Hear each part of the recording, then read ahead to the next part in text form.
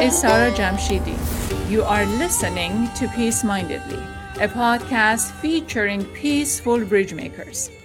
Today, we are talking about the color of God.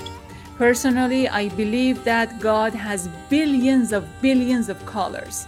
I think God has such colors that we have yet to discover them. However, for the purpose of our conversation today, we are talking about Sibghatullah, which apparently means the color of God in Urdu, spoken in Pakistan. Sibghatullah was the nephew of our guest today, Aisha Chaudhry.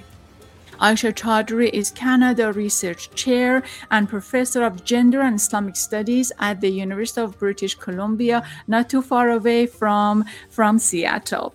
In 2018, Aisha was named a member of Royal Society in Canada. She is the author of Domestic Violence and the Islamic Tradition. So I'm bringing Aisha to our screen. Hello, Aisha. Hi. Aisha, so just for a starter, and I wanted to open our conversation with sort of a humor, and that humor is, as I was reading the book, I learned that you made a lot of confession, and one of those was that you are a talkative kid. Tell me the story. Well, I think there was, I grew up in a family. I was one of 6 children. I was number 3 of 6 children. And, you had to sort of really speak up if you wanted to be heard. And so I was a pretty talkative kid. And I think a lot of the adults around me worried about me talking too much. And they were concerned about what would I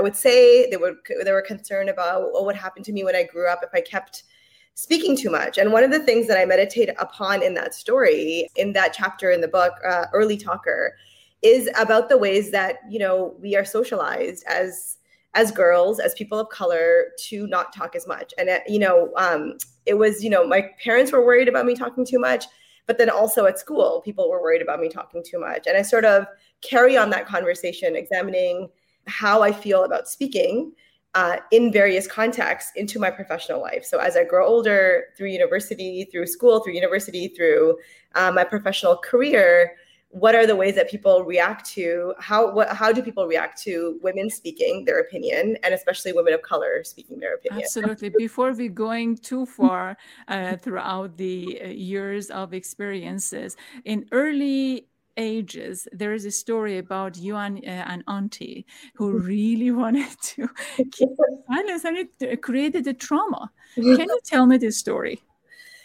Well, I feel like, so that story is it's a story in which I'm thinking about how does social policing happen? What are the ways in which, we teach children how to be in the world? And, when I was growing up, we lived in a building surrounded by a lot of other South Asians. And there was a woman there, her name's Zahida Auntie, and that's how I remember her. When she would come to visit my mother, I would tell my mother, why don't you put some chai on and go prepare something for the guests, and I'll talk to her and I'll read her Quran and I'll serenade her and, keep her busy with stories, because I wanted to be the center of attention. I was a little girl at this time. I think in the story, in the chapter, I say that I was around 5. And I usually use that age actually as a metaphorical age in the book, where I'm like, probably this happened around 5, as in I don't know how old I was. I was pretty young when this happened. This was before I started school. And one afternoon, this auntie, she was quite disturbed by me talking so much and felt that my mother wasn't disciplining me enough. And so she just kind of took it upon herself to teach me about talking too much. And she convinced my mother to let me come and spend an afternoon with her so that she could teach me a lesson. And so she had me over to her house and told me that I talked too much, and then said that because I talked too much, I was going to be eaten by a lobster. And she had this lobster on a plaque, her husband had bought it for her from an airport or something, in her closet. And she put me in the closet and closed the door. And so I don't really know what happened, except that I was terrified. I was screaming, I was crying. Eventually I remember eating ice cream. She gave me ice cream, and I was pretty quiet. And when my mother called to check in to see how the afternoon was going, she heard my voice and knew something was wrong. And so she immediately came to get me, but I wouldn't confess to her what had happened because this woman had told me that if I told my mother, then this monster was going to eat me for sure. And so I went home. I didn't tell my parents, but then in the middle of the night, I woke up with a fever and I was screaming about it eating me. And then, my parents called this woman and she confessed to what she had done. So it's a rather dramatic story, but it's a story that, I share because I also, in my classes, when I teach my classes, I ask my students to pay attention to the ways in which we are taught in very subtle, sometimes very dramatic ways, but sometimes far more subtle ways to behave appropriately for our gender, for our race, for our class, for our, religion, like all the ways in which we are taught this. And so that story is an entry point to examining that question. Yes, examining that question. And that is an excellent point to just maneuver over to ask about your mom. Okay, so I have a confession. Throughout the book, I had a really hard time, although you made peace with your mom, and I don't see any, what's the word, playing victim of any parts. But I could not, especially for the first half of the book, I could not like your mom because she was so strict and she was so extreme. Tell me about your mom. What happened? Well, I think one of the ways that one of the things that I love in terms of the feedback that I've received from people about the book is that they actually come away loving my mother. And they love her but she's not like, they love her and they admire and respect her, but they understand that she's complicated. And so I feel like, I really wanted to have a complex, compassionate portrayal of this immigrant mother, a kind of immigrant mother we actually don't hear very much about often because there's so much pressure to silence our complexities and not have complicated relationships. The mother-daughter relationship is a very complicated relationship in every cultural context. And I really wanted to explore that relationship that I had with my mother in the context of immigration, because my mother had immigrated to this country. And I think, my mother was quite a disciplinarian, but I think a lot of her impulse for being a disciplinarian came from fear. Like she was afraid of, how she was going to fit in this country that she had come to that was so unwelcoming to her and how her children would find a place in that world. And so she really was trying to find a place in the world, her place in the world. And Canada was not where she imagined actually ending up. And I really take that seriously in the book. Usually I think conversations about immigration are about especially from a place like Pakistan to a place like Canada are narratives of liberation and emancipation and freedom. But that's actually not how a lot of people who immigrate from different countries to Canada experience their time here. And I really wanted to examine what it felt like to be a child of a person whose dream was not to actually grow up and be in Canada, who had basically survived, who was living in the wreckages of colonialism, who had survived, who was from a family that had survived partition in India, Pakistan, had come here for economic reasons, not because this was her dream, and was trying to raise a family that she could, and children that she could actually relate to as they grew older. I really think about what are the violences that we commit in the name of love, in the name of trying to belong, but also what are the heartbreaks of trying to belong to a place you're never going to be from. Absolutely. Some of the very important. So first of all, I could project by reading the book. I was thinking, oh my God, what she's explaining here is actually happened to me, or I know someone that this kind of experience that happens to her, so it was full of experiences and examples that I could absolutely relate. Speaking of Pakistan and the US, how would you compare? What are the commonalities or probably the big differences between what you've seen in the US and what you've seen in Pakistan in terms of treating women? Well, in this book, I think I'm trying to examine overlapping patriarchies, right? So when my parents, they immigrated to Canada actually. And when my mother came to Canada, the programs that were available for like to men for like learning English, for example, were not available to immigrant women who were with their husbands, because it was assumed that that would be redundant by the Canadian state. So that was a very patriarchal rule that basically prevented my mother from being able to enroll in classes when she first came. That could have changed the trajectory of her life and of all of our lives, right? So I think like one of the things one of the arguments I'm making in the book, and I think you said this briefly earlier, and I want to touch on it now, is, the book is, in the book, I'm basically making, for me, this is a book of embodied theory. I'm making arguments through like stories, through experiences that I've had. So I'm basically like practicing the theory of not cutting off a thinker from their thinking. So I'm saying, here's what I believe, here's how I think this works, but this is why I think that this is the way it works, based on these experiences that I've had. So none of the stories in the book ever are there for no reason. They're always making an argument. And so one of the ideas that I'm exploring in the book throughout the various chapters is, patriarchy is very complicated. It's complex. It's layered. It's not flat or one-dimensional. Usually what we think about patriarchy is like a caricature of it.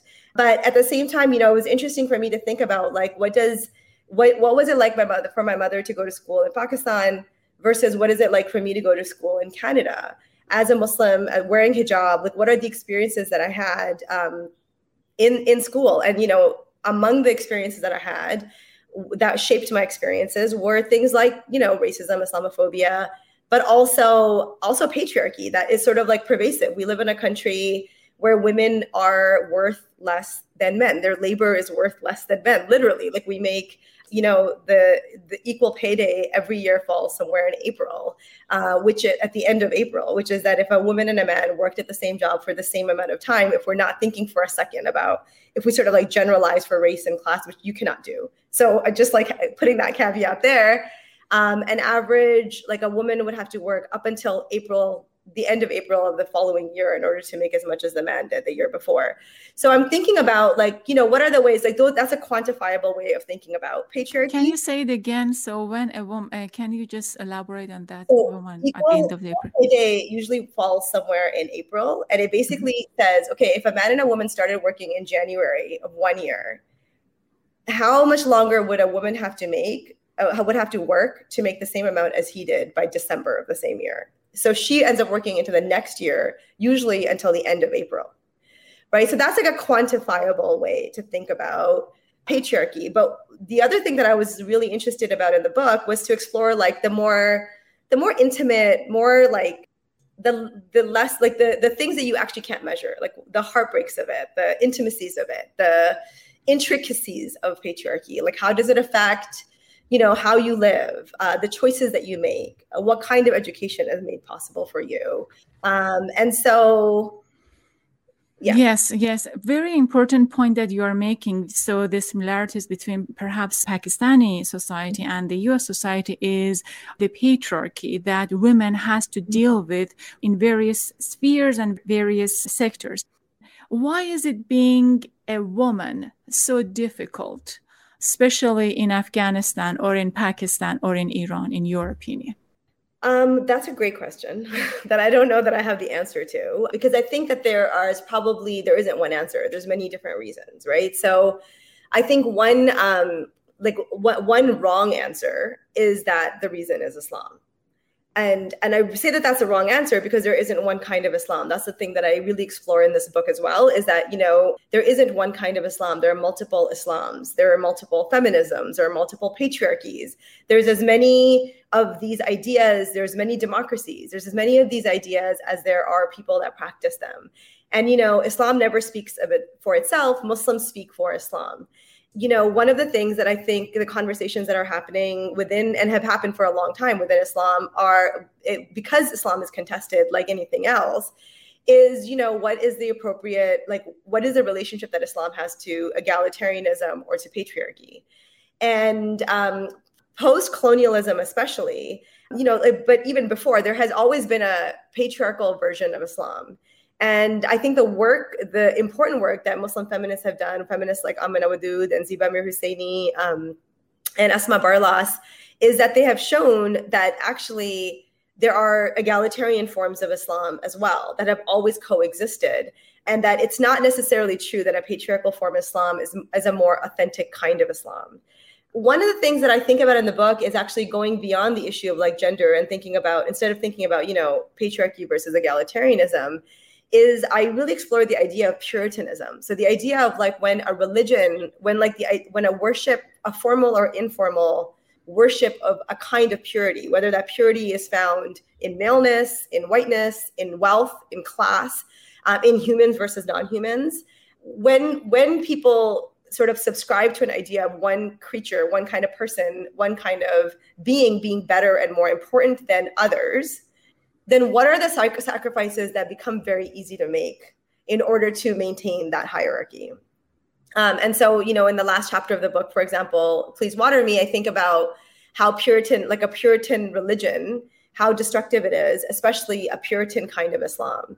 And I think that, when we say Puritan, do we say like pure Islam?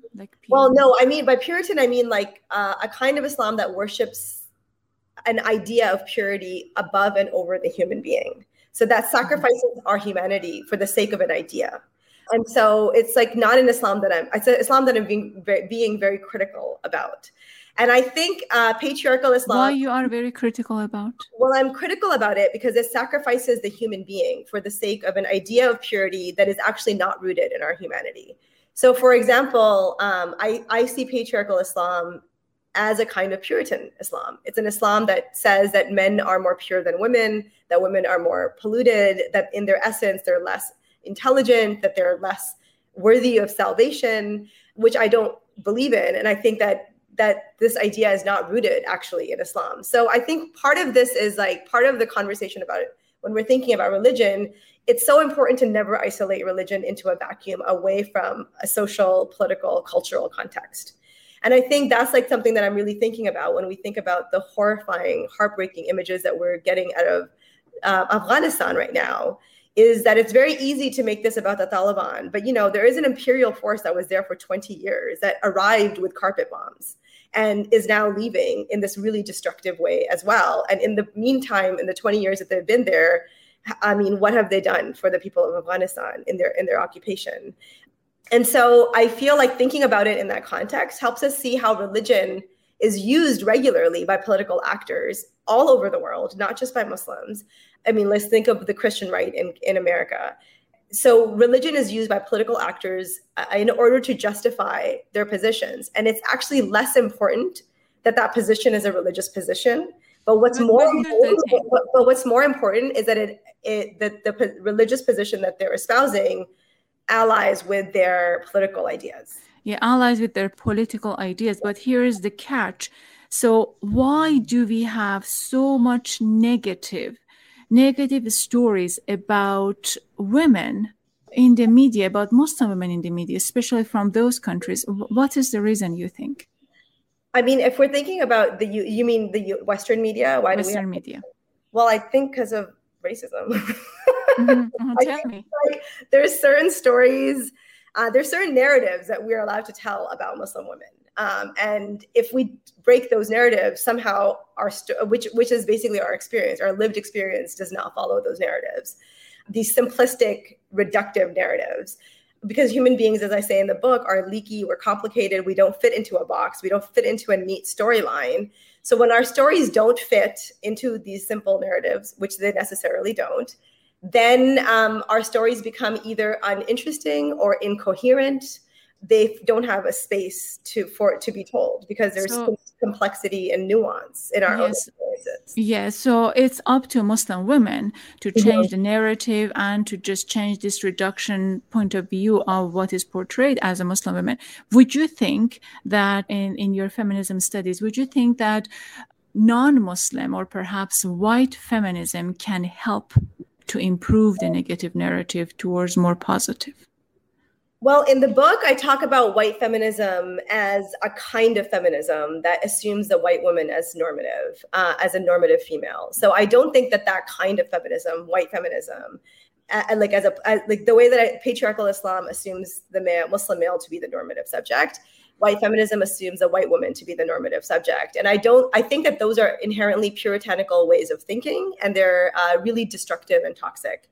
So I don't think that within white feminism, there like you have to sort of like, just like there's different kinds of Islam, there's different kinds of feminisms. And I think that in more egalitarian feminisms that are actually, you know, anti-racist, anti-capitalist, that are actually doing intersectional kind of work, that's actually the space intellectually and socially and culturally where we can find much more complicated narratives about different people. So I want to go back to the book. The book opens with a drastic event of losing your nephew. And then is this the time you decided that you would like to write this book? Well, I know, my nephew passed away about, I think that now it's about 17 years ago. 17 years ago. And it was a very, it was a very traumatic experience for me, for my family. And it was devastating. And I think one of the things that event, that his passing did, was really bring attention to the fact that, you know, I had been living my life up until that point. I was in my early 20s at that time, that I had been living my life assuming that I believed a number of things about what is the meaning of life, what happens when we die.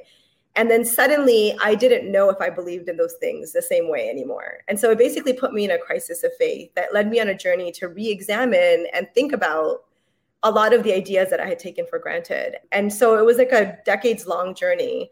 And then I never intended to write this book, to be honest. I got a fellowship in 2015-16 at Harvard at the Radcliffe Institute for Advanced Study. And they basically like bought me out from my teaching at UBC, so at the University of British Columbia. So I was basically at Harvard for a year in residence with 50 fellows. And I was meant to be working on actually a different project. And one day the sun was out. It was the second week that I was there, still September.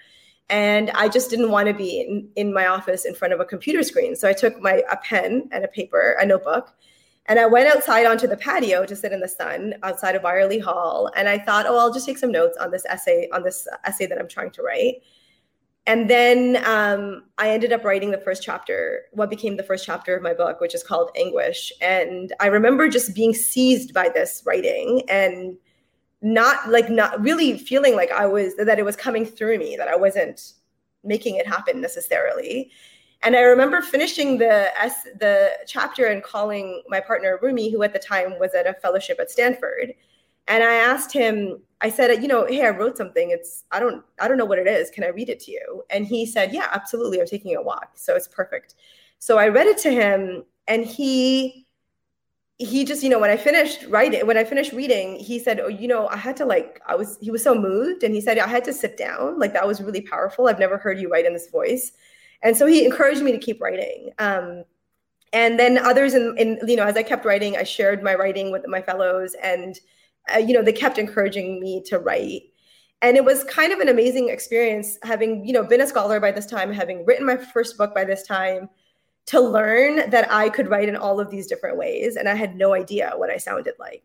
And that also to understand that it was so necessary for me to be in a supportive community when I started writing, because, often when you first hear your voice, you actually don't like what you hear. I mean, even if you hear a recording of your voice, it's like a little bit jarring. And so you need people who are loving and kind and who care about you, and who are, who can really see you and hold space to witness you, to support you, and then to encourage you to keep writing. And so that's how the book. And yes, I ended up, by the way, writing it entirely by hand, by pen and paper. Which is yes.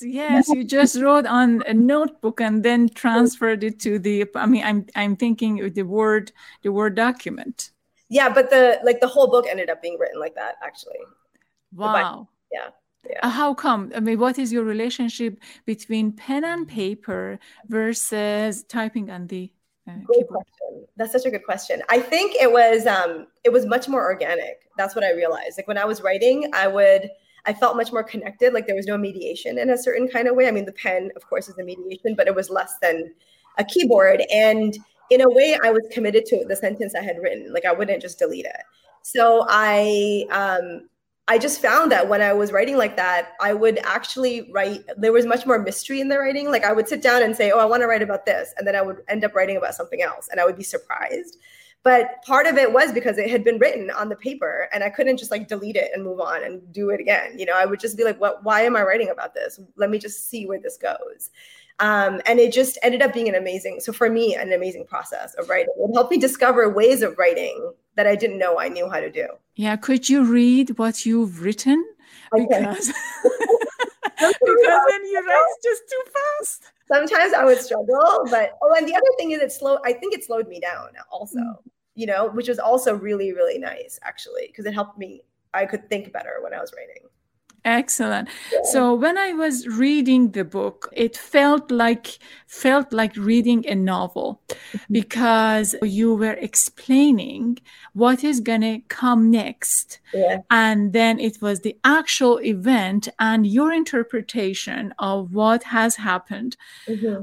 I mean, we are saying that this is a book about, Islam and Islamic interpretation and conceptualizing this Islamic thoughts. I mean, from your point of view, but to me, read like a memoir. And you just explained that it was you explore different ways of writing. So how would you put this together? So I think it's memoir. You're saying it's not memoir. How do we reconcile on that? Well, I think that officially it's categorized as memoir, so you're not wrong about that. But I feel like, I was very careful about telling the stories that I told, because, as people of color, as women of color, I think often we are our stories are extracted from us, and we're asked to justify our presence in a space through our stories. But then our stories are also used to invalidate our positions.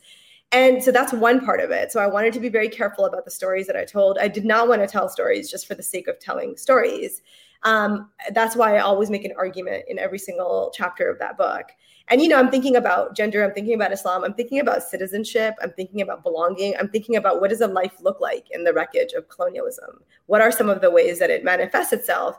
And the other part, like intellectually, what was driving me is that I really do believe that we have to think about the subjectivity of scholarship, and that scholars should be connected to the work that they do, that they don't write in vacuums, and they don't write only cerebrally without any emotions. And I think that when we pretend to do that, and when we allow other people that space, we're all participating in a lie. And that lie is often used to justify a lot of monstrosities.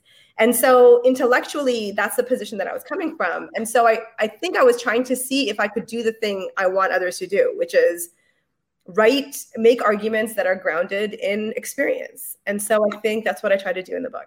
Grounded in experience, but what has been your family's reaction?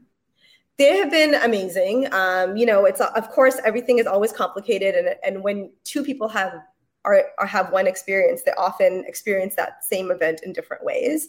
And I think in the book I made space to always account for that and not ever be the omniscient narrator and never assume that I knew everything, that this was actually my one version of what I experienced. And, I keep talking in the book about memory and how tricky it is and how slippery it is, how it's always a creative act. There is this quote actually from John Edgar Weideman where he says something like, he's a beautiful writer, and he says, it's difficult to accept that a tangle of self-interested deceptions is as close to truth as anyone ever gets. Can you say it again? So difficult to accept that a tangle of self-interested deceptions is as close to truth as anyone ever gets. And I think I really believe that to be the truth, actually. And so I sort of that's there in the spirit of the whole book. And I think because it's there, it allowed my siblings to enjoy, to be able to read the book and actually learn about me and be curious about my experience without feeling like I was speaking for them or telling them what happened or erasing the possibility of their experience. Yes, I think it was the strength of the book that there was no victimhood, no blaming, and it was experience of what you've gone through and what you've experienced. Here is, bear with me for a second. So at least my experience, we've been talking with many writers and many people who have been putting their body of work forward. At least my experience of our writers is that sometimes, often, and I've worked with lots of publishing houses and so forth.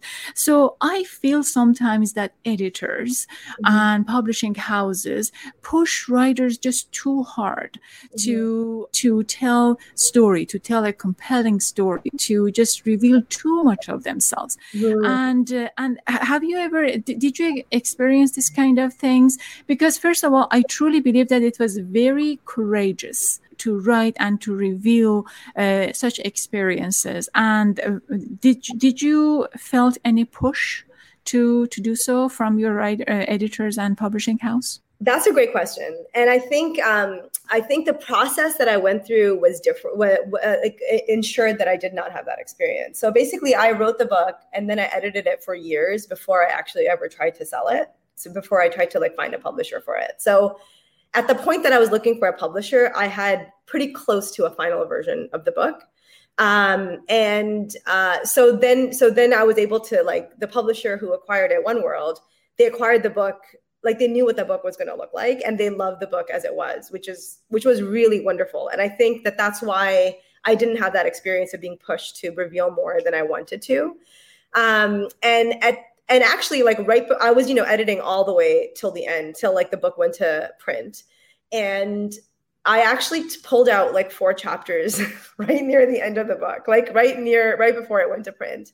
Because I just didn't think that those chapters were ready for, I wasn't ready for them to be in the world. And I didn't feel like they were ready to be in the world. They were not making the argument I wanted them to make, or they weren't making the argument the way I wanted it to make the argument. So I just wasn't done with them. And, I had this lovely conversation with my editor then, actually, because she was laughing, but she was like, I feel like normally authors are fighting to keep their words in the book, and you're just taking things out, and you're taking out things that I love. And she really didn't want me to take a few of the chapters out, but you always win in any kind of conversation because you can speak. Yeah, she respected my takers. So, yeah. Excellent. The last question before we go to the break and come back, what was your mom's reaction? I think one of the sorrows of diaspora actually is that there is a linguistic barrier there can be a linguistic barrier between parents and children. And so I feel like that is basically, I'm not going to say more than to say just that was basically the overarching, that's one of the sorrows that I'm exploring in the book. You make peace with your mom, and we know that you love your mom. And I ended up liking your mom, but nevertheless, it was a very political answer. Okay, stay tuned with me. Yes, this is our 4th season of Peace Mindedly. We are preparing our episodes for our new season. Coming up with Selma Dabbagh, author and editor of We Wrote in Symbols, Love and Lust by Arab Women Writers, we will talk about long tradition of erotic writings by Arab female writers. I'm not sure why it may sound a bit surprising to attribute lust, erotica, and sex to Arab or Muslim women writers. Nevertheless, We Wrote in Symbols, edited by Selma Dabbagh, we discuss the works of 75 of these female writers of Arab heritage who write about love and lust in such profound manner. Another Peace-Mindedly's peaceful bridge maker is Zahra Hankir. Zahra is a Lebanese-British journalist who published a book that caught my attention. Are Women on the Ground? Essays by women reporting from the Arab world. The book is particularly important to me because we get to read stories of Arab nations written by female Arab correspondents. In any major events or big international stories, I'm always anguished to see the kind of stories that non-native Western foreign correspondents leave behind. In my conversation with Zahra, we learn about whys and hows. Sonora Jha, professor of journalism and communication at Seattle University, will tell us How to Raise a Feminist Son, Motherhood, Masculinity, and Making of My Family is Sonora's new book. For this hour, we talked with Aisha Chaudhry. Aisha is the Canada Research Chair in Religion, Law, and Social Justice. She is Associated Professor of Islamic Studies and Gender Studies at the University of British Columbia, not too far away from us in Seattle. As an American Canadian, Aisha was elected as a member of the College of the Royal Society of Canada in 2019. She was a fellow at the Radcliffe Institute for Advanced Studies at Harvard University. The Color of God is her second book published by One World. To learn more about Aisha and our other peaceful bridge makers that we feature on Peace Mindedly podcast, please visit goldtune.com. As you know, it's a tradition in our podcast show that we ask our guests to close the program for us by sharing something meaningful about peace, about kindness and compassion. I'm going to turn to Aisha and see what she has to say about peace, kindness, and compassion. Well, I thought when you asked me that question that I would just read a paragraph from one of the chapters in the book. The chapter is called Jet Skiing on the Mediterranean. And this last paragraph reads, "To love others on their own terms, we must first love ourselves. I see now that I've always misunderstood the commandment to love one's neighbor as oneself. I thought it meant we were supposed to love for our neighbors what we loved for ourselves. But that's just another way of universalizing our desires and imposing them on others. There's nothing noble or loving about that. Instead of assuming that we love ourselves already and challenging us to love others in the same way, the commandment asks us to love ourselves fully, even, especially, the parts of ourselves we'd rather not look at, the parts we are ashamed of, so that we can love others fully too. Loving like this is hard. It takes practice. It is best cultivated in community. We cannot offer others love, kindness, compassion that we do not first feel for ourselves. After all, فَاقِدُ شَيْئًا لَا يُعْطِيهِ. The one who does not have something cannot give it." Excellent. Aisha, what is your next project, your next book? I don't know. Those 4 chapters that you're gonna never knows. But I feel like I'm just sort of in a receptive place right now. I'm reading, I'm thinking, I'm absorbing, and we'll see. Yeah, you usually give very political answer to the questions. I love that. Thank you so much. With Mateen was managing everything on the other end. We thank you so much and wish you the best of luck. Thank you so much. Appreciate it. Thank you. Take care. And Khoda Hafiz. Bye.